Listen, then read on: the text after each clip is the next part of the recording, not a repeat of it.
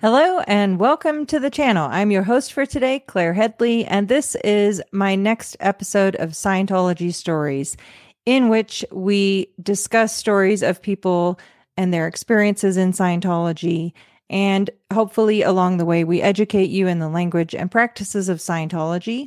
And as always, here's my important note. Whether you're currently in Scientology, a former Scientologist, or just curious about hearing these stories, the bottom line is Scientology does not want you to hear these. So thank you for being here. Thank you for sharing. Thank you for watching. And thank you for helping us to educate people on the true nature of Scientology. And with that, it is my great pleasure to introduce my guest for today, none other than Miriam Francis. Thank you so much for being here, Miriam. I really appreciate it. Thank you so much for having me on, Claire. It's an Absolutely. absolute pleasure.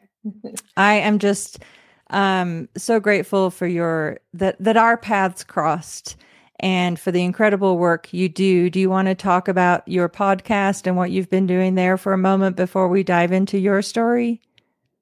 Yes. So, earlier this year, with the beginning of the Danny Masterson trial, myself and a few other women who were raised in Scientology and had childhood experiences in Scientology decided to create a podcast to talk about the issues, like as they would be brought up, like certain terms and practices that may be brought up in the trial that we could lend our own experience to and explain in real terms, like what was that like?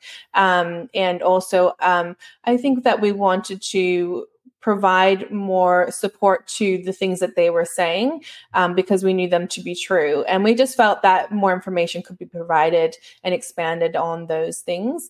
And so that's what we did. So, and we did, I think, about 20 episodes covering the Danny Masterson trial and including the victim impact statements, and went to a lot of detail throughout the whole trial, and picking up all those little details and explaining those Scientology terms and experiences as we had experienced them ourselves. Yes. So that was intended to be very informative, and I think that we did achieve that.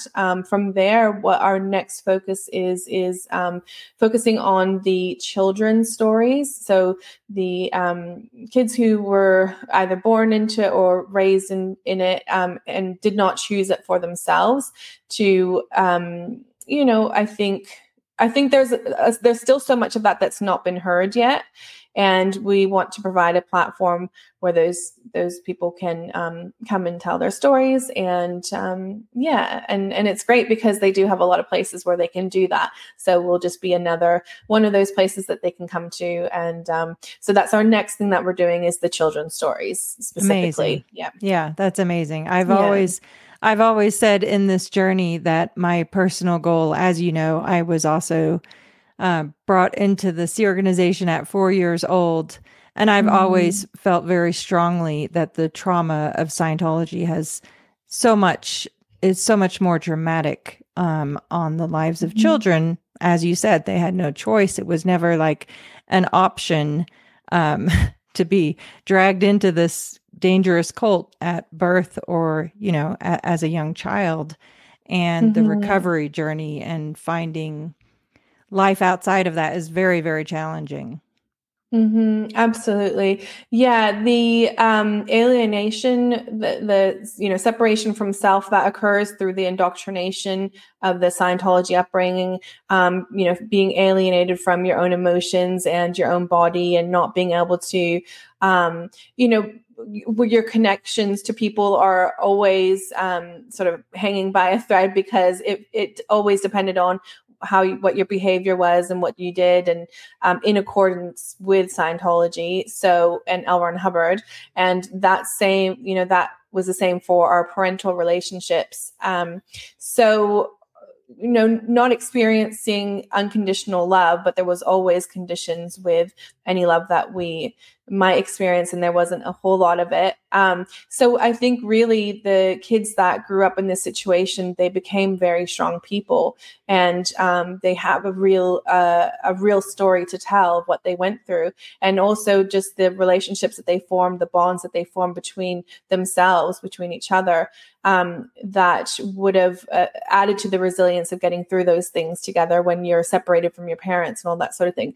And those are the things that I feel really strongly should be shown as well. And I think as well, because I just like to get into the deeper details of things and the real humanness of things.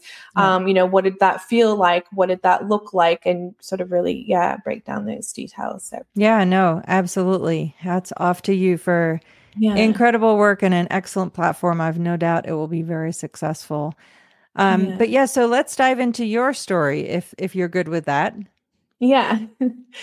Sounds good. And of course, we have lots of correlations because, again, anyway, we'll hit on those crossovers. But of course, I knew your mother, and we were both at St. Hill. You and I were both at St. Hill at various different times. But where would you like to start in terms of your upbringing in Scientology? How did this all start? Yeah, I was going to say that I think another sort of common link we have as well is that both of our mothers were very involved and had that high commitment level, and that, striving for a that Scientology was in their blood type of thing. Like, it got in deep, and that was really important to them. Yes, and more important than children. Correct. And the children just kind of got dragged along aside them. I've definitely heard that in your story with your mother being on the RPF and the separation that you experienced and stuff like that. So similarly, my mother was very gung-ho. She's described in I found a post on a message board, and it described her as being one of the most gung-ho Sea Org members, or one of the most gung-ho Scientologists that they knew. Mm-hmm. And that started off really, so my history in the Sea Org and Scientology really starts from my mother. And what had happened is that with her previous marriage, before my father, it was a very tumultuous situation. There was domestic violence, and he just led a very chaotic lifestyle. And at one stage, he dragged her to, during an altercation or during one of these situations, he grabbed her and dragged her to a psychiatric hospital and tried to have her committed involuntarily. Mm. And at that, which would have been extremely terrifying for her, and I understand that completely. What happened is that the admitting person said, "No, we're not going to take her," and they denied him locking her up. And I'll give you, So going from just the back of a violent situation, he then, takes her to this place to have her basically falsely imprisoned. And so from there, there's, at that time period, there's a massive campaign, anti-psychiatric campaign by Scientology that my mother, and this is in Australia, so my mother, connects with that pretty quickly after that. She, at some stage, discovers that the person that denied her being admitted against her will was associated with Scientology. I think it was someone's husband or wife or something like that. So now she believes the reason she was saved is because of Scientology. I see. So she eventually separates from her previous husband and becomes more and more involved with Scientology. From there, she starts working at a Class 5 org in Adelaide, and that's when she meets my father. And just all the while, this momentum is just building in her involvement deeper and deeper in Scientology. They then moved to Sydney to join the Sea Org, and then that's when I'm born. And here, should we pull up some of our pictures here? Yeah, let's do that.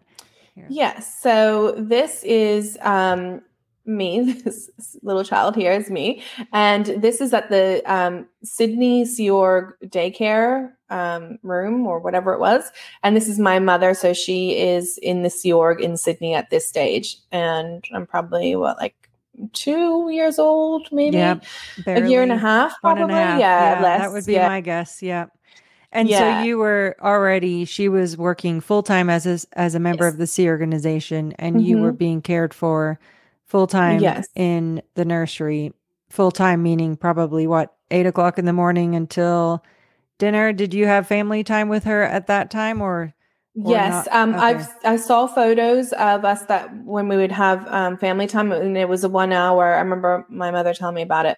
1 hour around dinner time, so I think it was just after dinner, and she would pick us up, and we'd walk down. Well, she'd put me in a pram or whatever, and head down to a nearby park.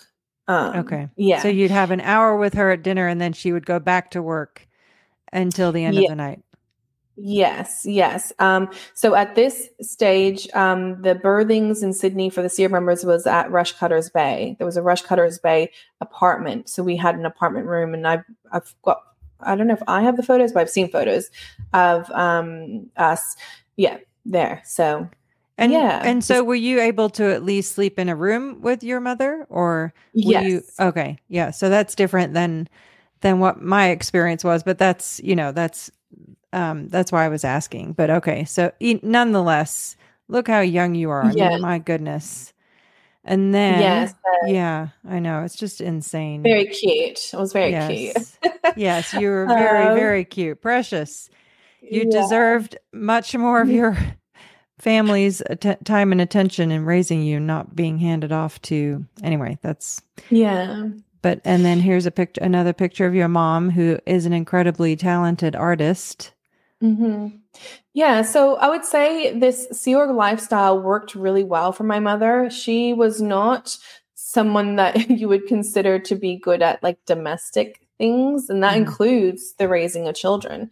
And she, although she was an incredibly talented artist, she never really had a lot of success, the success that she really should have had. And maybe that's just because her time and energy, went into Scientology a lot of the time. But she was never like financially successful or anything like that. She struggled in that way. And and also like my mother, this is crazy, but my mother has never cooked me a meal in my entire life. Wow. She's just not like, and so a Sea Org, having her babies in the Sea Org, it just worked really, really well for her because she didn't have to worry about any of those basic things. And she could just dedicate herself to, now at this stage when she's working in Sydney in the Sea Org, she's not there as an artist. And also her role at the Adelaide org was not as an artist. And at some stage she was an executive director. She was an ED, I think, at that Adelaide Class 5 org. Wow. I don't know. So basically CEO equivalent. Right. She ran that organization. Wow. That's so yeah, I think she ran that organization basically just off the steam of her own energy and passion for Scientology and L. Ron Hubbard and that psychiatry thing, because that was always a driving force for her. So and also she also got involved in the Guardian's office. So for quite a while, and the Guardian's office involvement started pretty early on. There's stories of her going undercover into psychiatric wards, and she had the child that she had with her from her previous marriage, she would take along. And at one stage, he actually got locked up in one of the rooms there because she just forgot that she had her child with her, and they got separated. Yeah, this is what I'm saying. So some understanding about my mother is that she's been described as her sisters as being tunnel vision. So she is very narrow in her focus, and can get really caught up in whatever it is that she's doing. Now, as an artist, that's a great quality, but it's not a great quality as a parent. No. Especially, yeah. So sorry, just so I understand. So, and of course, Guardian's office is the precursor for Office of Special Affairs, the spy wing of Scientology that was responsible for the largest infiltration of the US government in its history. So your mother was working for the Australian branch of the Guardian's office. And so how old was her child that went with her? The first child, okay, so he, as I understand it, he was 13 years old when she took him through the psychiatric ward. So, and this is before I was born. This is a couple years before I was born at this stage. So yeah, he was 13. So she did, I guess she did a tour of it. I'm not sure the circumstances, like, you know, they'd have to like let you in. They were taking her around the different rooms and stuff. And just at one stage, they passed through a room and he was left there and she continued on. And didn't realize it for a while. Like he retold this story to me and he was still, you know, this is sad. My brother, who is my half brother, I reconnected up with him in coming back to Australia, and also even still was part of why I wanted to leave, was to have a family experience and also to come back to Australia. And one of those relationships that was very important for me was this relationship with my half brother. And because I met him at my grandmother's funeral while I was still in the Sea Org, and that opened the door. That was when I first met some relatives, and I was like, oh, I can get out. There's a way out of here. And I really wanted to come back to Australia. So Steve and I, my half brother, we've had many conversations because even though he's much older than me and he was a fully grown man, he still had so much pain and like was so tormented by this past that he would share these things with me. And he told me a lot of stories. And this is one of the stories that he told me. So following on from that, it was very traumatizing for him to be locked up in a room with mentally ill people. I can only imagine, and not to negate the fact either that your mother was preyed on and brought into Scientology as a result of her own traumatic experience with psychiatry. So no doubt she had imparted that to him. I can only imagine. And then he was present. The thing is, he was present during those early traumatic experiences. He was a 4-year-old child while all this domestic violence was going on. And when the husband grabbed her and took her to, where was the 4-year-old child? Because, this is the scenario. This is what my mother has told me. In this, there's a lot more to the story, but in this scenario is what's happening immediately before she gets taken to the psychiatric ward is they have... I don't know how to tell the whole story without telling all the story. So I'm going to tell you the whole story. Let me just tell you the whole story. I might as well tell you the whole story. And I will just say, happened, whatever you're comfortable with. And it's all good. I'll try. So what had happened is that her husband had a whole, he was a musician. He had a past of infidelity in their relationship. And she's a painter, an artist, and he's also an artist as a musician. And I know that there was drugs involved. They did LSD. I know that was one of the things that disqualified her for this year, but because of her work in the Guardian's office, she was able to override that. Anyways, she obviously did a lot for the Guardian's office. Yes. She did enough that they still have her there. Yeah. Anyways, so, so they have a huge, what happens is that he's off cheating on her again. Yeah. Again, he's down at the bars. He's always at the bars drinking, And she's just like fed up. She's like, I'm just going to cheat on him as well. So her friend comes over and they, get involved. And then the husband comes back from the bar, I'm sure drunk and rowdy and whatever, and catches her out. He then flies into a rage and starts to break everything in the house, every window, he had all this, he had a whole music studio there. He broke every instrument. Meanwhile, her and her child, who is 4 years old, are hiding under a table. Ugh. I'm explaining this scenario because I want people to understand the amount of trauma that my mother went through, and there's also other stuff in her past. This is a precursor for her then with this psychiatric situation, and this whole leap into Scientology, and to understand why she's so steadfast in what she's doing today. Right. Yeah. She came from an extremely traumatic situation. Okay, so he proceeds to break everything in the house, and they're hiding under the table. Then he grabs her and drags her to this hospital. Now, I didn't ask her at the time. I assumed, I didn't actually think to ask, like, where was Steve? But I'm guessing Steve would have been in the car with them. He would have been with them. He would have just grabbed both of them. Right. So all that's to say is that, Steve did go through a lot of this stuff with her. So then on from that, she's with the separation, and then she's like a struggling artist and isn't sort of doing well financially, but she's becoming more and more focused on Scientology, and Steve's being just dragged around the whole time. So by the time so now we'll skip forward a bit. So now you understand what happened to her. Very much so. And why she would be so, just so steadfast. And so, I guess. So fast forward a little bit, we're in Sydney now. I've been born into the Sea Org, and Steve has gone to Sydney with her, and he's now 15, and he's gone into the Sea Org. Okay. He's probably early 15, like just kind of turned. And because she's doing the Sea Org, and so now he's in the Sea Org, but he's not there long. He ends up on the RPF, and then he ends up leaving. He goes to live with our grandparents in Adelaide. Okay. So from there, she then has 3 Sea Org babies. My brother, that's just a little bit older than me, he was born in Adelaide just right before they moved to Sydney. I see.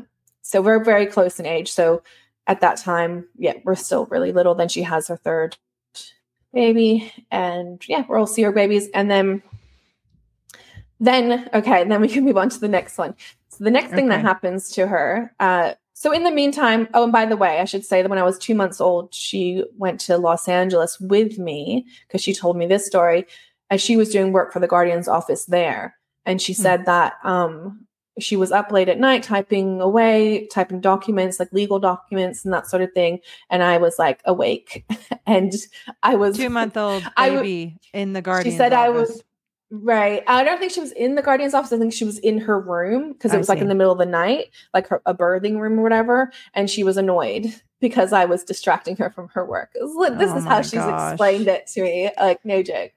But so that you get an understanding of my mother, I think, from that. Absolutely. And then, right. And so now L. Ron Hubbard dies. Then the creation of the L. Ron Hubbard Life Exhibition, that whole is sort of that big mission, and which to memorialize him as a saint and the savior of all mankind, and highlight his many alleged accomplishments that have been disproven over time, and so on and so forth. Yep. Yes. Now, and it's actually quite a brilliant idea. So Mike Rinder talks about this in his book, where he says that he created this. This was his sort of brainchild, and he created this life exhibition. And at that stage, there was a call that was put out to all the artists that were Scientologists, because part of that exhibition was going to be a series of oil paintings.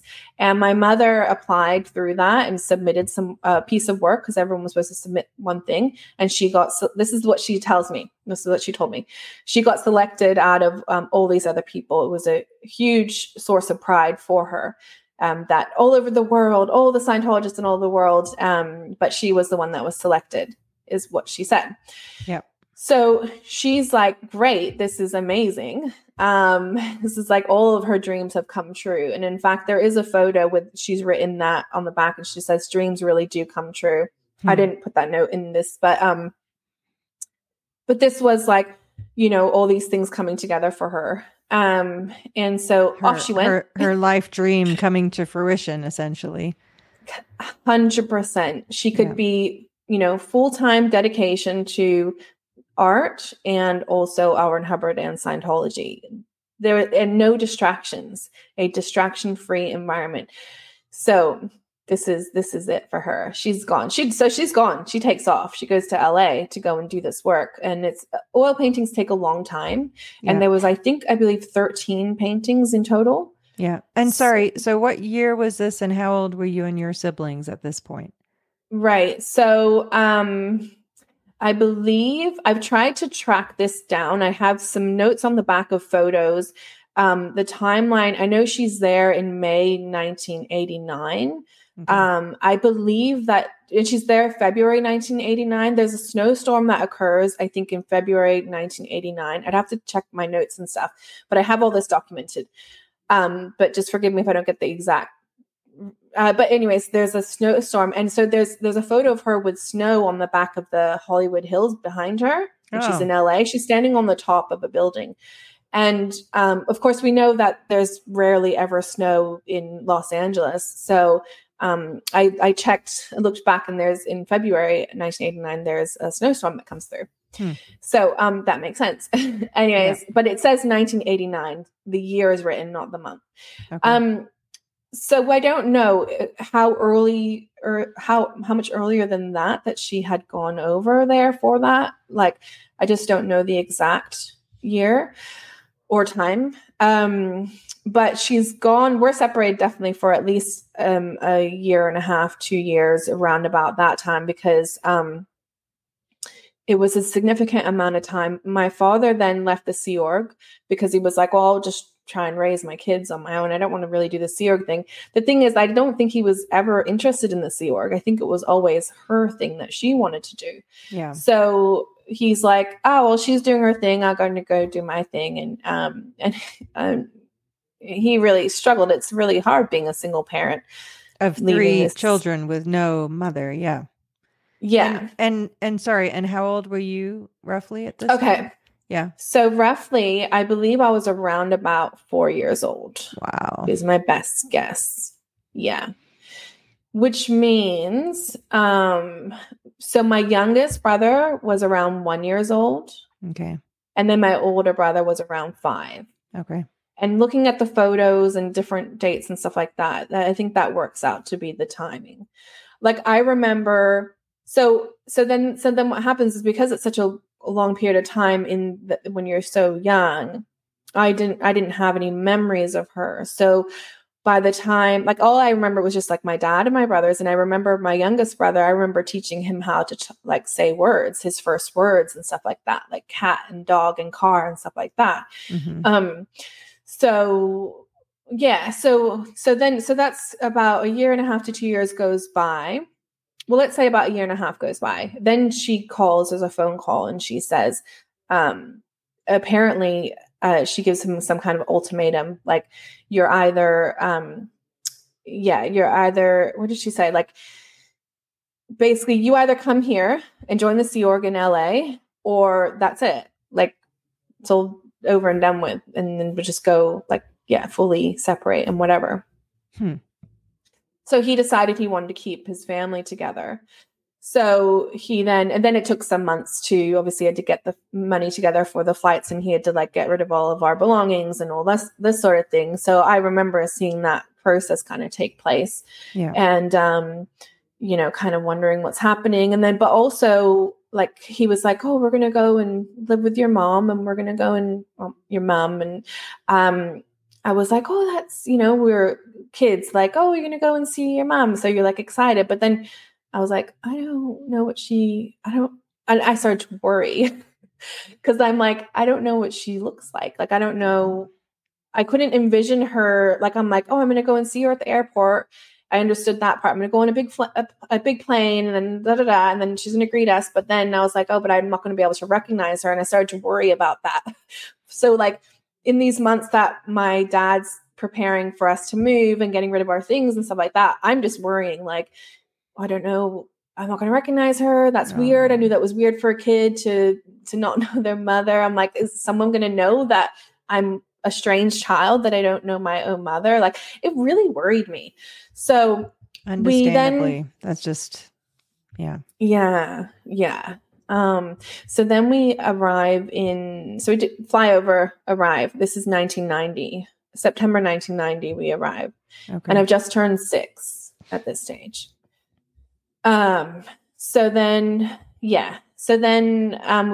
she greets us at the airport, and I am relieved because I see her, but it's obvious that it's her because she's like, my children. It's like so dramatic. Like she falls to her knees and like holds her arms out, and we all run forward, and she wraps us up in a big hug, and I'm like, okay, great. I'm really happy now. I'm like, okay, great. Like, I know who my mother is. That's good.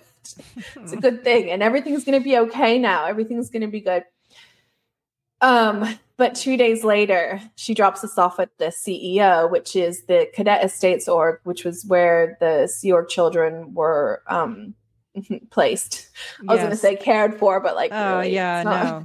All right. So we arrive in LA, and then she places us in the CEO 2 days later, which is the Cadet Estates Org, which is where the Sea Org children were placed. So there's over 100 kids just running around, all really little kids, and it varied.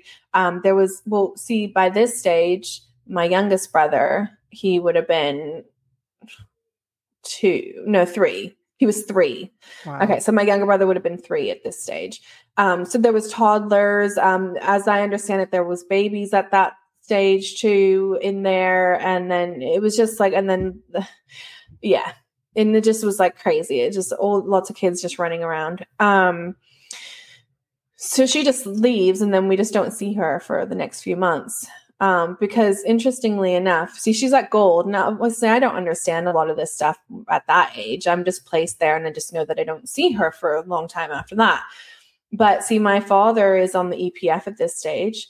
So he can't come and pick me up and da da da da. So I'm just round the clock living at the CEO, and we only have the clothes that we arrived there in. Oh my gosh. Yeah, because our belongings are now, which is like we had like a bag. I assume they would have packed a bag, whatever, like for each kid. I imagine. I don't know. But we had some clothes, and that was back at the Anthony building, which was where the birthings were. Well, we were just placed into the CEO, and you would sleep on cots. They were these canvas cots, like green color, just aluminum or metal structure. Anyway, it's just really basic and like a blanket. And then, so my dad's on the EPF, however long that takes. Usually it's a couple months. Right. My mother at that stage, she's at Gold. And you guys go. So like 2 hours away, 2 hours drive away from where you're physically located. Yeah. And you guys are going through a base-wide like shutdown at that time, because as I understand, I heard your husband talk about this. It was between like September, October, November. It was up to like Thanksgiving or around that time in 1990. There was a whole base-wide lower conditions. Is that right? Yes. So that was actually before I arrived to that property. But yes, Mark was there, and there was a massive flood in August 1990 that flooded David Miscavige's birthing and everything else. And so yes, there was a massive. Everyone was in lower conditions and deemed out ethics, and there was punishments, and very strict rules were implemented, even more strict than normal for that period. So yes, it was at least 2 or 3 months. There was James Byrne and Greg Wilhare were running extreme, like martial law is what they called it. I mean, I'm sure that's a joke to actual martial law, but Sea Org standards, that's what they were doing. So yes, she would not have been allowed to leave the property at all during that time. Yeah. So simply she was literally allowed to go to LAX to like basically pick us up. We were in LA for 2 days and then gone. Obviously, once she goes back to that base, she's then not allowed out after that. Absolutely. So yeah. And it's crazy. So it's like a natural event. There's a flood, but no, that must be because you guys are out ethics. Is that right? Like, so, yep. I mean, that's, it defies all logic when you break it down. It's crazy. Yeah. And meanwhile, you're like 6 and your brother is 3 and your other sibling is 7. Yep. I mean, my goodness. Yes. And you'd already not seen her for almost 2 years. Yes. Ugh, yeah. It's insanity. So then it's like, both like, so we're just in there. We don't have answers to any questions. Like, what are we doing here? What is our life like? What is, it's just like it's so, I can't even to describe the scene of chaos at this place that we entered into as little kids. So the shower was all group shower, like all girls. So you imagine it's just like 50 girls, all varying ages, like little kids, all showering together. Like it's chaos. It's just chaos. And then the boys came. Like I just remember that first shower time was very like, I was just like it was like, yeah, very eye opening of like what's happening. Yeah. And then the boys, they were like banging on the doors, like they were busting to come in. And anyway, it just was like, it was so crazy. So, yeah. So I remember that time very clearly, and then just not understanding like what's supposed to happen. So anyways, then you adjust, and then that becomes your new normal. So that became my new normal, and kids are very resilient, and I adjusted, and then that was my life. So that's the early childhood. We then a little bit later on after that, we moved to the ATA, which is just another building or another location, the Apollo Training Academy. It's just another place in Los Angeles, which they had the kids at. This is now the time period about when I'm 7 years old is when my Scientology indoctrination really begins. Mm-hmm. I start learning about the tone scale, start learning about L. Ron Hubbard. I start learning about L. Ron Hubbard through the life exhibition. Here's the irony, right? Because now we start being toured through this life exhibition on like a weekly basis, like a really, I probably went through there 100 times. Really? But the exciting thing for me was that, I got to see my mother's paintings. Mm-hmm. So still at this time, I'm rarely seeing, this is after the conditions have been lifted at Gold. So I see her from time to time, but it's very, very rare. And for some reason or other, she goes away on missions. And I know that because she tells me things and she brings back little souvenirs from different countries. And like she goes to Switzerland, and I don't know why she's going there, but everything's confidential, everything's top secret. And including the location where the base is at Gold is confidential. So that's as I'm growing up, that's what I understand where she is she's at a top secret confidential location. Yeah. And you're not allowed to know where your mother is or when you'll next see her for that matter. Yes, correct. Wow. Then, so then we start getting, but I think she's amazing though. I think like she's just like this kind of Scientology superhero going on missions. Like it sounded so exciting and everything was confidential. And like, that's what I'm saying. Like as a kid, I was like, oh wow, she must be so important. She must be doing amazing things. And I just really, she was a hero in my eyes for sure. And I barely knew her. But that's what kids do. We idolize. Sure. Yeah. Yes. We put our parents on pedestals, whether they deserve those or not, right? Yeah, absolutely. So then, at 7 years old, all the indoctrination is happening, and I start doing Scientology courses as well. That's the start of the Scientology courses, like the children's communication course that comes a little bit later on, but I'm doing the learning how to learn. So I'm learning the L. Ron Hubbard study technology and that sort of thing. 7 years old, I'm also still learning how to read. So I'd say maybe that's more like a little bit later, 8, 9 years old. I'm doing like the learning how to learn. Okay. Okay. So where am I going now? Okay, so we covered on so we touched on the CEO and the ATA, and now you're going through the LRH Life exhibition weekly. Yes. There was a period of time that we went really regularly, and probably that was just the stats thing, like number of people through it. Yep. But that was an incredible experience of like seeing my mother's work, and I was so excited every time to go because it was my connection to her because I rarely saw her. So, and just, so that was the L. Ron Hubbard Life exhibition it's a very important part in my childhood story because that was why we were there in the first. So anyways, yeah. And also just like, yeah, my mother's work being displayed, and it's still there on display. So from there, yeah, we're at the ATA for a while. And then when I'm 11 years old, we moved to the ranch. Okay. And You want me we've to got some pull in the photos of that. pictures? Yeah. Yes, let's do this here. Okay, here we go. So it's the Canyon Oaks Ranch, and it's in Santa Clarita, Saugus, it's around the area. Yeah, and this was great actually, because the ranch compared to LA, like LA was where we were was not a good area. It was a terrible, terrible area, especially for children. And like the ATA is, well, even like the CEO, like just everything was just like too crowded, overcrowded with children, and just no nature. Like the ATA is just literally just a cement block with like blue tarp. Yeah. And that was it. And yeah, blue tarp fence. And yeah, it just was not a great place for a kid. But going to the Canyon Oaks Ranch, the Pack Ranch, was now you had like fresh air and you had space to run around, and like it just was a better situation. Better. In comparison. Yeah. Mm-hmm. And so how far is Canyon Oaks Ranch from the Pack buildings, the big blue buildings in Los Angeles?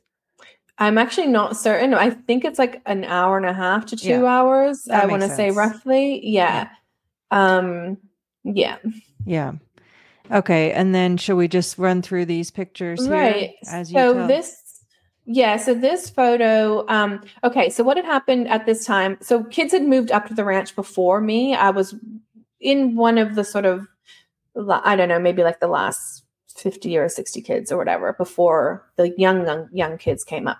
But yeah, so there was already a bunch of kids up at the ranch at this stage. I had gone to the ranch prior to that during the LA riots. They had brought up all the kids from LA, and we'd stay there for a couple weeks to, get us out of harm's way. This particular time, I'm still at the ATA, but Doug Fionica, who is the new cadet coordinator in charge of all the cadets at the ranch, he's very like a militaristic. And he had this obstacle course built at the ranch. Here you can see like there's the berm, and then in the background you can see the climbing thing and all that. But anyways, he came to LA to the ATA to like whip the kids into shape. And so he'd started doing like exercises and like drills and stuff like that to prepare us to go to the ranch. Like, get used to it. This is what's going to be what your future is going to be like. And so one of the things, I think they did this on 2 days, but definitely this is one of the days, they took us to the ranch to run us through the obstacle course. That was the reason why. And we were all told, and I think we did other work while we were there, but we were all told that we had to wear pants. So you see all the kids are wearing like jeans and pants in here. Yeah. And so, so the first thing we did was we were taken up to the obstacle course to run up. And I think this is me on the top of the berm with the white t-shirt and the jeans. Okay. And having a little struggle to get out there. It was hard. Unbelievable. So yeah, we were running through that. And I think, probably some of the kids thought that was really fun. And I don't think we minded it too much. Like when you're kids, you're like, cool, whatever, a bit of exercise, run around. Right. But the purpose of it was to get you in line. That was the purpose of it. And you'll see later in the photos with all the marching and all that sort of thing was really his brand, was what he was bringing to the situation. Child mind control. Yeah. Oh, unbelievable. Yeah, we'll run through these here and then you can fill in the holes along the way. Yeah. So this is Doug Fionica here on the right. Now, this photo was taken for, I believe it was the Cadet Times newsletter. There are also other photos that were taken for compliance reports. So it's kind of really funny that we now have all these photos of like, you're like, very strange things, but they were documented by the staff basically and by the cadets to show that they were doing the right thing for what aligning with the purposes of the Sea Org and stuff like that. Yeah. I don't know what's going on here, but basically, they're just holding a plank of wood. But the idea is you're working as a team and they're getting us in line and they're training us to be future Sea Org members, basically. Yeah. And this is just like an example of like a typical day. This is the patio outside the dining hall, and we would muster here every day. Sometimes the muster location would be in a different spot, but this is kind of a very routine type of situation there. And so you've got Right. Sorry, do you know who the person is running that there? Is that That would be another cadet. okay, Not that's sure what who I that is thought. though. Not an Yeah. adult. Non-adult. So Yeah. yeah, exactly. That's a really great point that you raise. There was an organization board for the children. So the children were run as a organization based on like how the Sea organization is set up, based on L. Ron Hubbard policies and flag orders and stuff like that. So everyone has a position, everyone holds a post, a job, and then there's like an echelon, a hierarchy of command and that sort of thing that you would. So there, like, if you wanted to get some time off, if you wanted to get a day off, like let's say your parent had a day off and they're like, on Sunday, I'm having a libs day, let's get the day off together. You would have to do a CSW, which is completed staff work, to submit to your seniors to say, this is the work that I've done. This is the situation. I want to take this time off. And I'm proposing that if I'll get all this extra work done, and so that it won't be a problem. And then the kids who are your seniors, they can say yes or no to right. that. Yes. I had many of those experiences. And I also remember in Catherine Spolino's book, which is amazing, A Bad Cadet, she talks about that she did one of those completed staff work proposals to be able to spend a day with her parents, and it was disapproved. Yes. So it's not even a guarantee in this situation that you were in, that if you asked for a day off, that you would be granted it. Absolutely not. So you had to have your stats up, and you had to not be in any lower conditions, which, like, I often found myself in some kind of ethics trouble. And so your stats have to be up. So your production has to be higher than the week before. And then even if you do those things, it's going to be a matter of opinion, kind of like whether did you displease any of those people that need to sign off. And in Catherine's situation, that was the scenario. So The Bad Cadet by Catherine Spolino has some really great, like, detailed anecdote type stories in there that really are great examples of the things that would happen all the time. Of course, because when you're writing a book, you just kind of have to like pick an example here and there. You can't write all the times that happened. But what I'm trying to say is that was routine. That was the life that we were living. Right. Yeah. Absolutely. Yeah. Oh my goodness. Okay, here we go. So this is also very routine work. What they're doing is creating fire breaks. So they're clearing the brush from the property, from around the property, clearing the weeds and stuff like that. So to reduce fire hazards. Behind them is the galley, which is like the main kitchen, the big kitchen, and then the dining hall where you'd eat. And also next to that is ISO, which is where the sick kids would be put, where you can see that window on the right-hand side. Yes. So if you were sick, you'd get put in there. As in isolation. Yes. So again, in Catherine Spolino's book, The Bad Cadet, there's a really, it's one of the stories in there that I really love, because I think it just shows a lot of nuances in the experience. But that situation takes place in that location. So that's, that's what that looks like. Yeah. And, so that was just a regular routine. Now there was a post called, I think, Expediter. Yep. So anyone, basically, if you didn't have like a real job, they would just call you an expediter. And then that basically meant you would just do manual labor or just whatever random things. Like you could be dispatched to any different area of the organization to expedite something that needed to be done. Thus the name Expediter. That was my understanding anyway.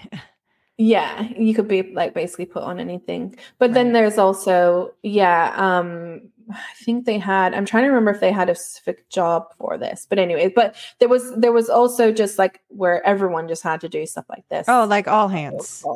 All hands, yeah. In the fire season, the peak summer fire season and all that.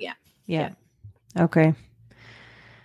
So this is photo on the berm, and the berm is in the back. It's towards the back of the ranch property, and this would just be a bunch of cadets. Another photo, I think this is also for the Cadet Times newsletter that they were putting these photos And in. so look at all you kids, and there was how many adults that lived at this Right. property with you? So this is actually a really reduced amount of kids, because at this stage, a lot of the kids, I think I've already joined the Sea Org at this stage. At the time period, yeah. So I'm pretty sure these are the kids that are left behind after a bunch of us have gone to. So it had even been more than this in previous. Yes. Wow. Mm-hmm. And so there was Doug Fiondica. Was there a handful of other adults there at the property as well? Yes, there was a handful of other adults, and I don't know who was left exactly. It averaged around like 5 adults per like 100 to 150 kids was kind of the ratio throughout the whole thing. Yeah. Wow. Yeah. That's just... We had kind of like people that came and go, or people that were there for a couple of years or whatever. And then there was the ones that were just there for like our entire childhood. Like we had dorm moms that we basically grew up with. And a dorm mom is like back at the Anthony building in LA. When we were going to the ATA, it was just like one adult per dormitory. So a bunch of kids, and then like they're like your dorm mom. They're like your pretend mom. Which not a mother in any kind of sense of the word. No. But you know, these were not awful people, the lot of them. Like, you know, like so Heather Swaney and Nancy Zudeweg, for example, I've got really fond memories of them. You know, and I also have memories like I was a bit of a brat, like, you know, anyways, it's a mixture. I think that look at the situation you were in. You were an absolute angel. That's my take on that as a mom of 3 kids. Like I can't, and obviously, yes, I had very similar experiences, so I understand. But I think it's really hard just seeing these pictures in retrospect as a mom going, this is just, I mean, this is not a healthy environment for a child to grow up in under any circumstances. No, not at all. But the thing is, like, my personality, like I was a bit rambunctious, and but then what I was being taught was that I was bad. Right. I was bad if I was out of line. I was bad. I was out ethics. I had knowledge reports written on me. So that was what was being really ingrained in my head, and I needed to conform and follow Our in Heaven and follow Scientology, and anything outside of that was not good. And let me just pause to say I am so grateful you're here and that you got out. Just thank you. Yes, definitely. Yeah. I know I'm very grateful. And there's a lot. So the thing is as well, the thing that really got us through is the bonds and the friendships and the relationships that we formed amongst each other. And not all of that was, you know, I'm not saying it was like some kind of happy, no. It's not a great situation that we were in. Right. But kids, the thing about kids is that we're going to try and find our silver linings when we can. Yeah. We will try and find something to be joyful for. I think for me, that was kind of like raising a bit of hell every now and then, kind of was like a bit of fun.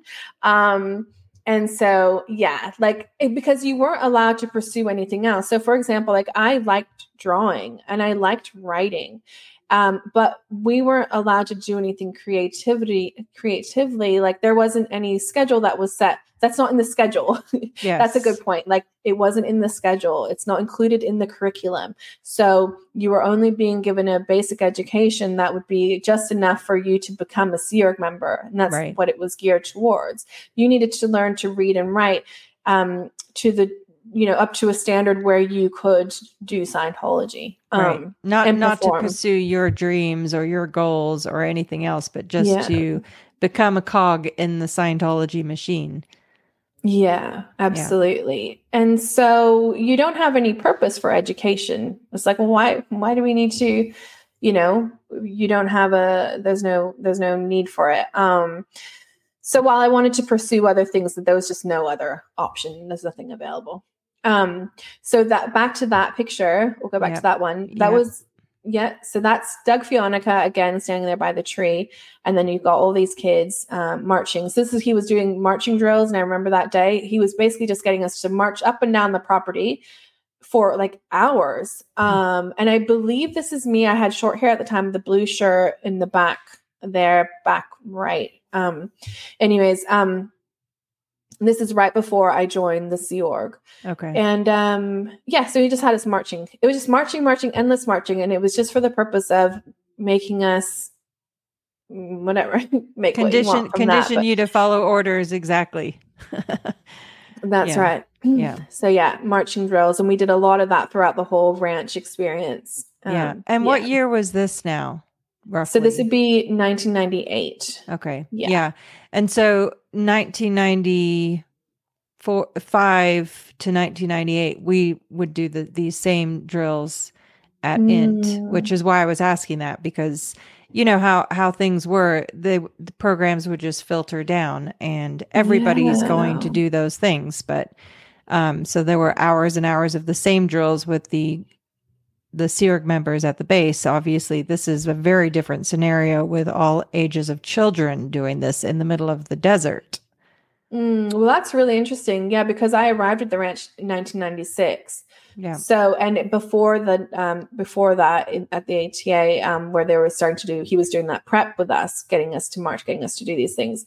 It's through that whole time period. So that was definitely a day-to-day, like, big part of the ranch experience was the marching drills and the there was also like, so if you didn't get to muster on time, then you would have to do push-ups or you'd have to do laps around the whole thing. So there's always like punishments and discipline and all that kind of thing. All right, and what have we here?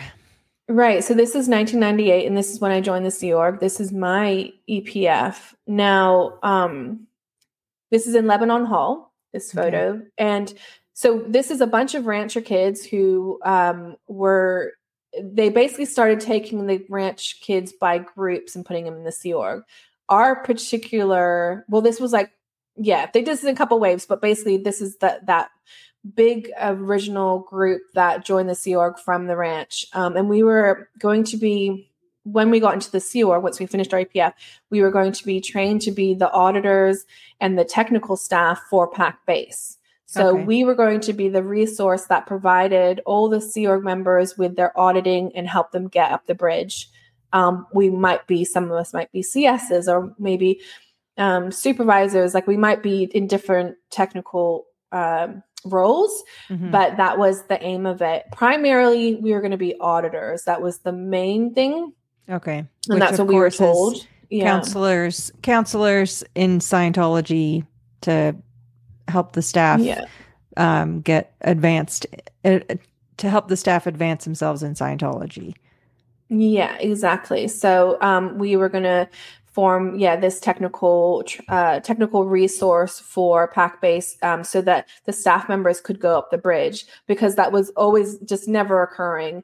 And the idea was that while you're a Sea Org member, you should be progressing up the bridge. And of course, there was never any resources for that. And this was one of the solutions, like, hey, we've got all these kids, we'll train them up to be auditors and they can be your auditors.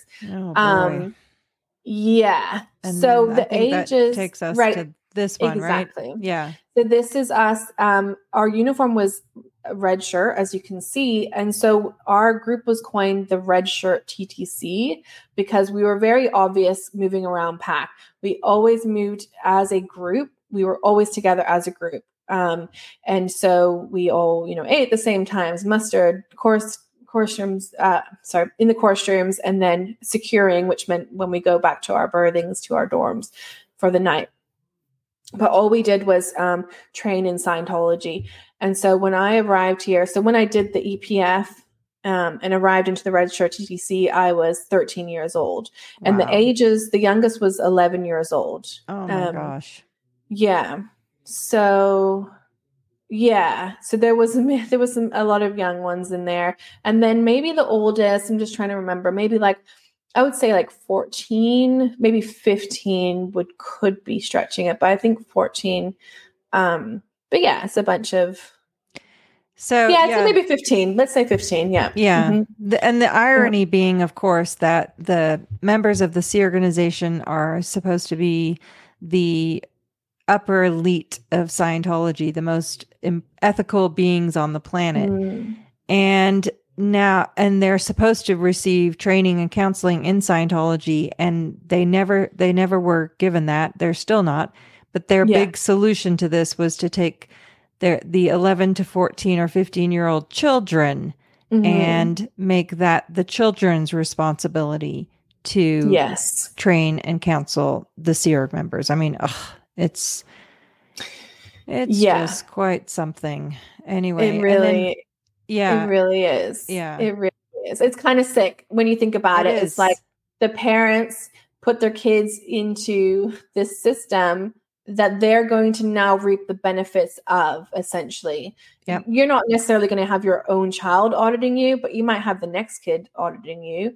Like, it's a real sick, actually never looked at it that way, but I mean, I looked at it as it was not good. Like, it no. And you know, and Serge Delmar has made the excellent point several times, and I've talked about it as well. If you just even consider what you're learning to do when you're training to do Scientology counseling, it's absolutely 100% inappropriate to teach that to 11 to 15-year-olds, not only the level of cult indoctrination, but even just break it down to you're teaching children to interrogate adults about some of their deepest, darkest secrets, including things that are absolutely inappropriate material for children. Absolutely not okay. And yet this was their grand solution as to how the members of the Sea organization were going to get Scientology training and counseling. It's just pretty sinister, really. Absolutely. Yeah, that's a really good summary of it. Absolutely. Yeah. Yes. And so I want to add a couple of things so people understand this scenario. So it's a bunch of kids. Now, we were told that while we were on our training, we could not have, you couldn't even have a crush on somebody. So nothing, no boyfriend, girlfriend, no flirting. So that was a huge rule. No 2D flows. So you couldn't even flirt with someone. And I was so petrified of getting into trouble. Remember, I was a bit of a troublemaker when I was a kid, but this is the Sea Org. The consequences for causing trouble in the Sea Org is the RPF. And I was terrified because I had grown up. There was this kid that went in the RPF, right? And for years, he was in there for years and years. This tall, skinny kid. He was a teenager when he got in. And for years, I watched this kid grow up into a full-grown man on the RPF. And wow. So whenever I thought the RPF, I always thought of him. And he was on it for years and years and years and years. It's insane. And also we had grown up with these scenes of the RPFers in the dining hall at the complex. So we'd go to the main building at the complex, go into the dining hall, and there would just be a whole plume of smoke that would fill the entire room with all the cigarette smoking, because they'd be smoking while they'd be eating their food. This is when you could smoke inside the building. Yeah. And it was just this whole fog of cigarette smoke. It's a scene that you can't even imagine. No. It's just, and these poor, just bedraggled, RPFers. Anyway, so I just, as a kid growing up, I saw them all the time, in and out of the complex and stuff like that. And I'm sure that you recognize, so this is the Rehabilitation Project Force, of course. It's the ultimate slave camp reprogram attempt. Yeah. So I'm sure that, as a kid, were you aware of the stigma that those people carried with them, even within the Sea organization? As in, yes. 100%. That they're not 100%. Even allowed to originate a communication to somebody else, not on that program, that they have to run everywhere, that at least when I knew it, they had to dress all in black. Right. They couldn't even talk to anybody not also on that program. Yeah, Claire, I mean, some of the kids' parents were in the RPF as we grew up. And so Yeah. we knew, like, oh, my dad's in the RPF. And we're like, ooh, gold. Ooh, like we knew what that meant. And we would, so what the things that the RPFers had to wear changed over time. And I guess that was just due to public attention. But I remember back in the day, they had an armband that they would have to wear. Yeah. I think it was a black armband, I want to say. But I also saw that the changes in the things that they wore up until the early 2000s, where they were just wearing a gray t-shirt and black pants was their uniform. But Okay. prior to that, it was all black. And so there was these different evolutions in what they were allowed to wear. But yeah, it was just like this black and gray army of like poor, like ashen, like downtrodden, just, like, horrible, Yeah. horrible. And so that was what was hanging over your head for even yeah. flirting or Yes. as a I was young so teenager. worried. Yeah. Yes. So the thing is, as well, as we knew that the RPF was not a quick thing. We knew that people went there and they didn't leave for years and years and years. And the kids that I grew up with that had a parent on the RPF, like years would go by and they didn't have any contact with their parent. Yeah. They couldn't, see them and stuff. Anyway, so we knew it was a place you didn't want to be sent to. That's for sure. Yeah. So this is the beginning of my like fear of the RPF, like my real fear. Now it's a potential consequence for me.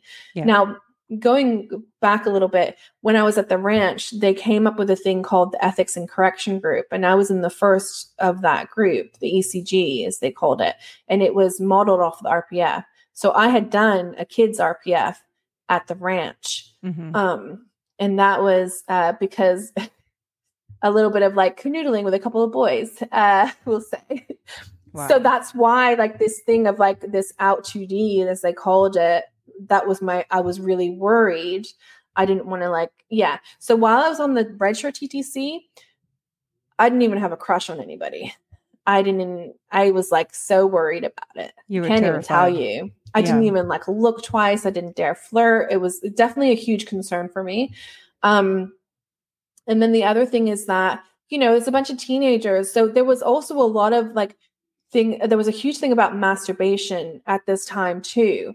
And so I didn't dare do that. That's another, I was just like terrified, like, oh, but it would come up in, and it's awful. It would come up for people. I'm getting like emotional about that all of a sudden, but like, that's really horrible. It's very damaging. It is. Yeah. It absolutely is. And this is where this is a dangerous environment to grow up in as a child, and to have all this concern put on stuff like it's none of their business what you do.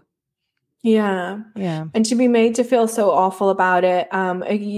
So then, and then there's like, they would get ethics handlings and it would be spoken about like, oh, I didn't know names of like who exactly, but it'd be like, oh, someone's been, found out to be like, yeah, anyways, what it's that whole pressure and stuff. I do. So we were in this program for nearly 2 years. And at the end of that, they decided to disperse us out into different organizations. And we had reached varying levels of technical training, where some of us were auditors and some of us weren't. And this was something that I struggled with. So I got as far as the upper indoc TRs.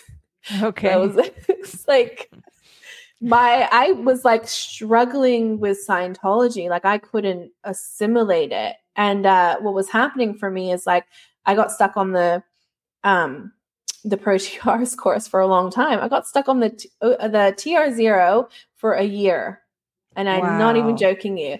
And so that, of course, just for context for anyone listening that has no idea what we're talking about, TR0 is you literally are sitting in a chair with your eyes open in front of another person, like 2-3 feet away from you in another chair, and you cannot pass this until you can do this for 2 hours flawlessly. And you were doing this for a year.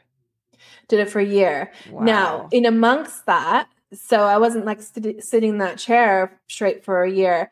But what would happen is that I would go and sit in the chair across from my twin, and then I would be going unconscious. The term in Scientology that L. Ron Hubbard coined is anitin, and that means going unconscious. So I would sit there and I'd just be like, after a few minutes, I would just be like I'd go on the nod, basically. Yeah. Anitin, start nodding out. Yeah. And anitin is analytical attenuation. I don't know if you remember that. Oh, yeah, true. Yeah. So it was basically like, just being forced to like sit there, and like you'd start hallucinating sometimes, and like their face would just start changing and morphing, and like it was just a strange, and people got through it somehow or another, but I couldn't. But you know what? You say that, you remind me, I had the exact same thing doing it when I was a kid.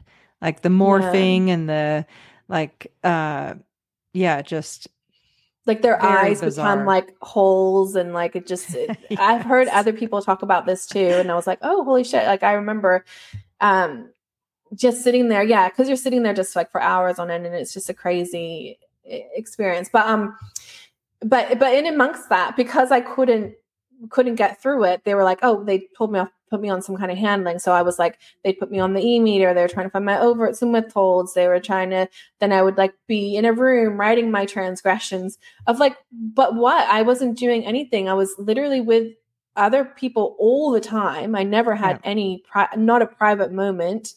And, no, I didn't have a private moment in here either, because, and I was like psychologically, I was spinning. Like it was not a good, it was very unhealthy. I started to struggle mentally a lot, and, it was a crazy time. So nearly 2 years in that system of just like, some people did better than me. I didn't do well in that situation at all. Yeah.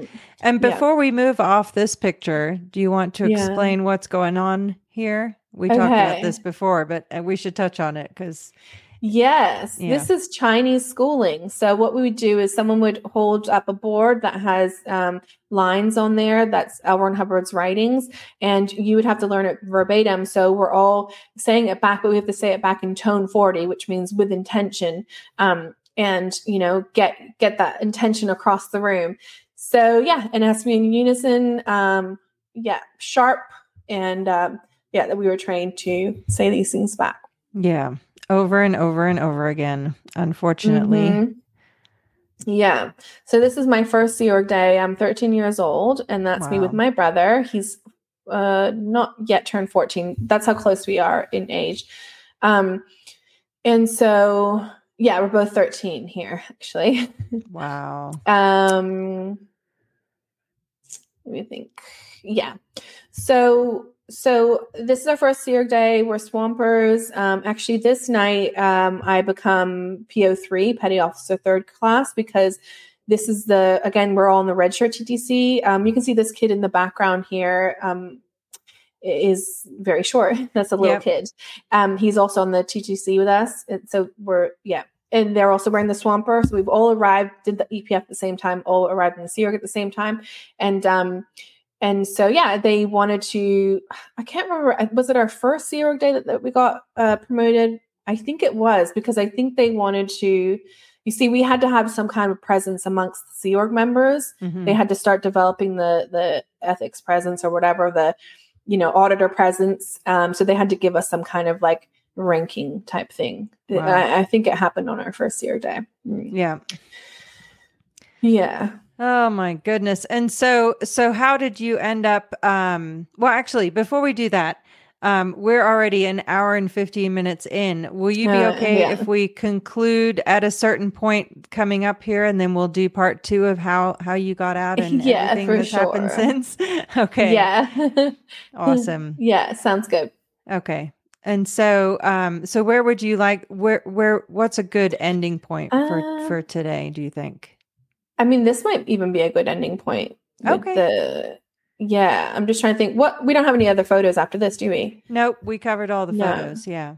All right, cool. Yeah, and I can even like come back maybe with some other photos. I can have a look of the Awesome. later part. Yeah, because this is sort of the time period. Well, I'll just say, let me just to lead it, I guess. Yeah, so this time period, I'm really trying my best to conform to the Sea Org, and I'm obviously going, and I'm also struggling with that clearly, as you Yeah. can see in my training and stuff like that. And I'm struggling mentally, and but also trying to conform. So it's a real time of like inner turmoil and a very introverted time. I'm very much in my head and trying to, why can they do it and I can't? How come Mm-hmm. they can pass this drill and all that sort of thing? Eventually I do pass this TR0 because the supervisor shows me this Howard Hubbard bulletin, and it says there's like this phenomena when you overrun something. And so she was like, oh, do you think that you've overrun this? And I was like, oh yeah, I think that is. And inside I was like, yes, that means I'm done with it. And she's like, okay, I'd like to indicate that for you that this was overrun. And I'm like, oh yeah, great. So she signed it off on my check sheet. And then off I went. And the next one after that, so then I finished that course. And then the next one was upper end doc TRs. And then I just got stuck on that for a while. But all this to say, so I was stuck on this training for a while. Then they disperse us out into different organizations, and I get placed into ASHO Day. The ASHO organizations, American St. Hill organizations for Day and Foundation, they are going St. Hill size. So they want to put as many of us as they can to fill the staff quotas. So Yes. I'm placed there. But I'm placed originally there. I'm placed in the TTC, and then I move from there. I get into different posts through my Sea Org career, and we'll talk about that another time, maybe. But yeah. So then this is this huge change, this breakup of all these kids being separated, and from there, I think those kids started to connect back with.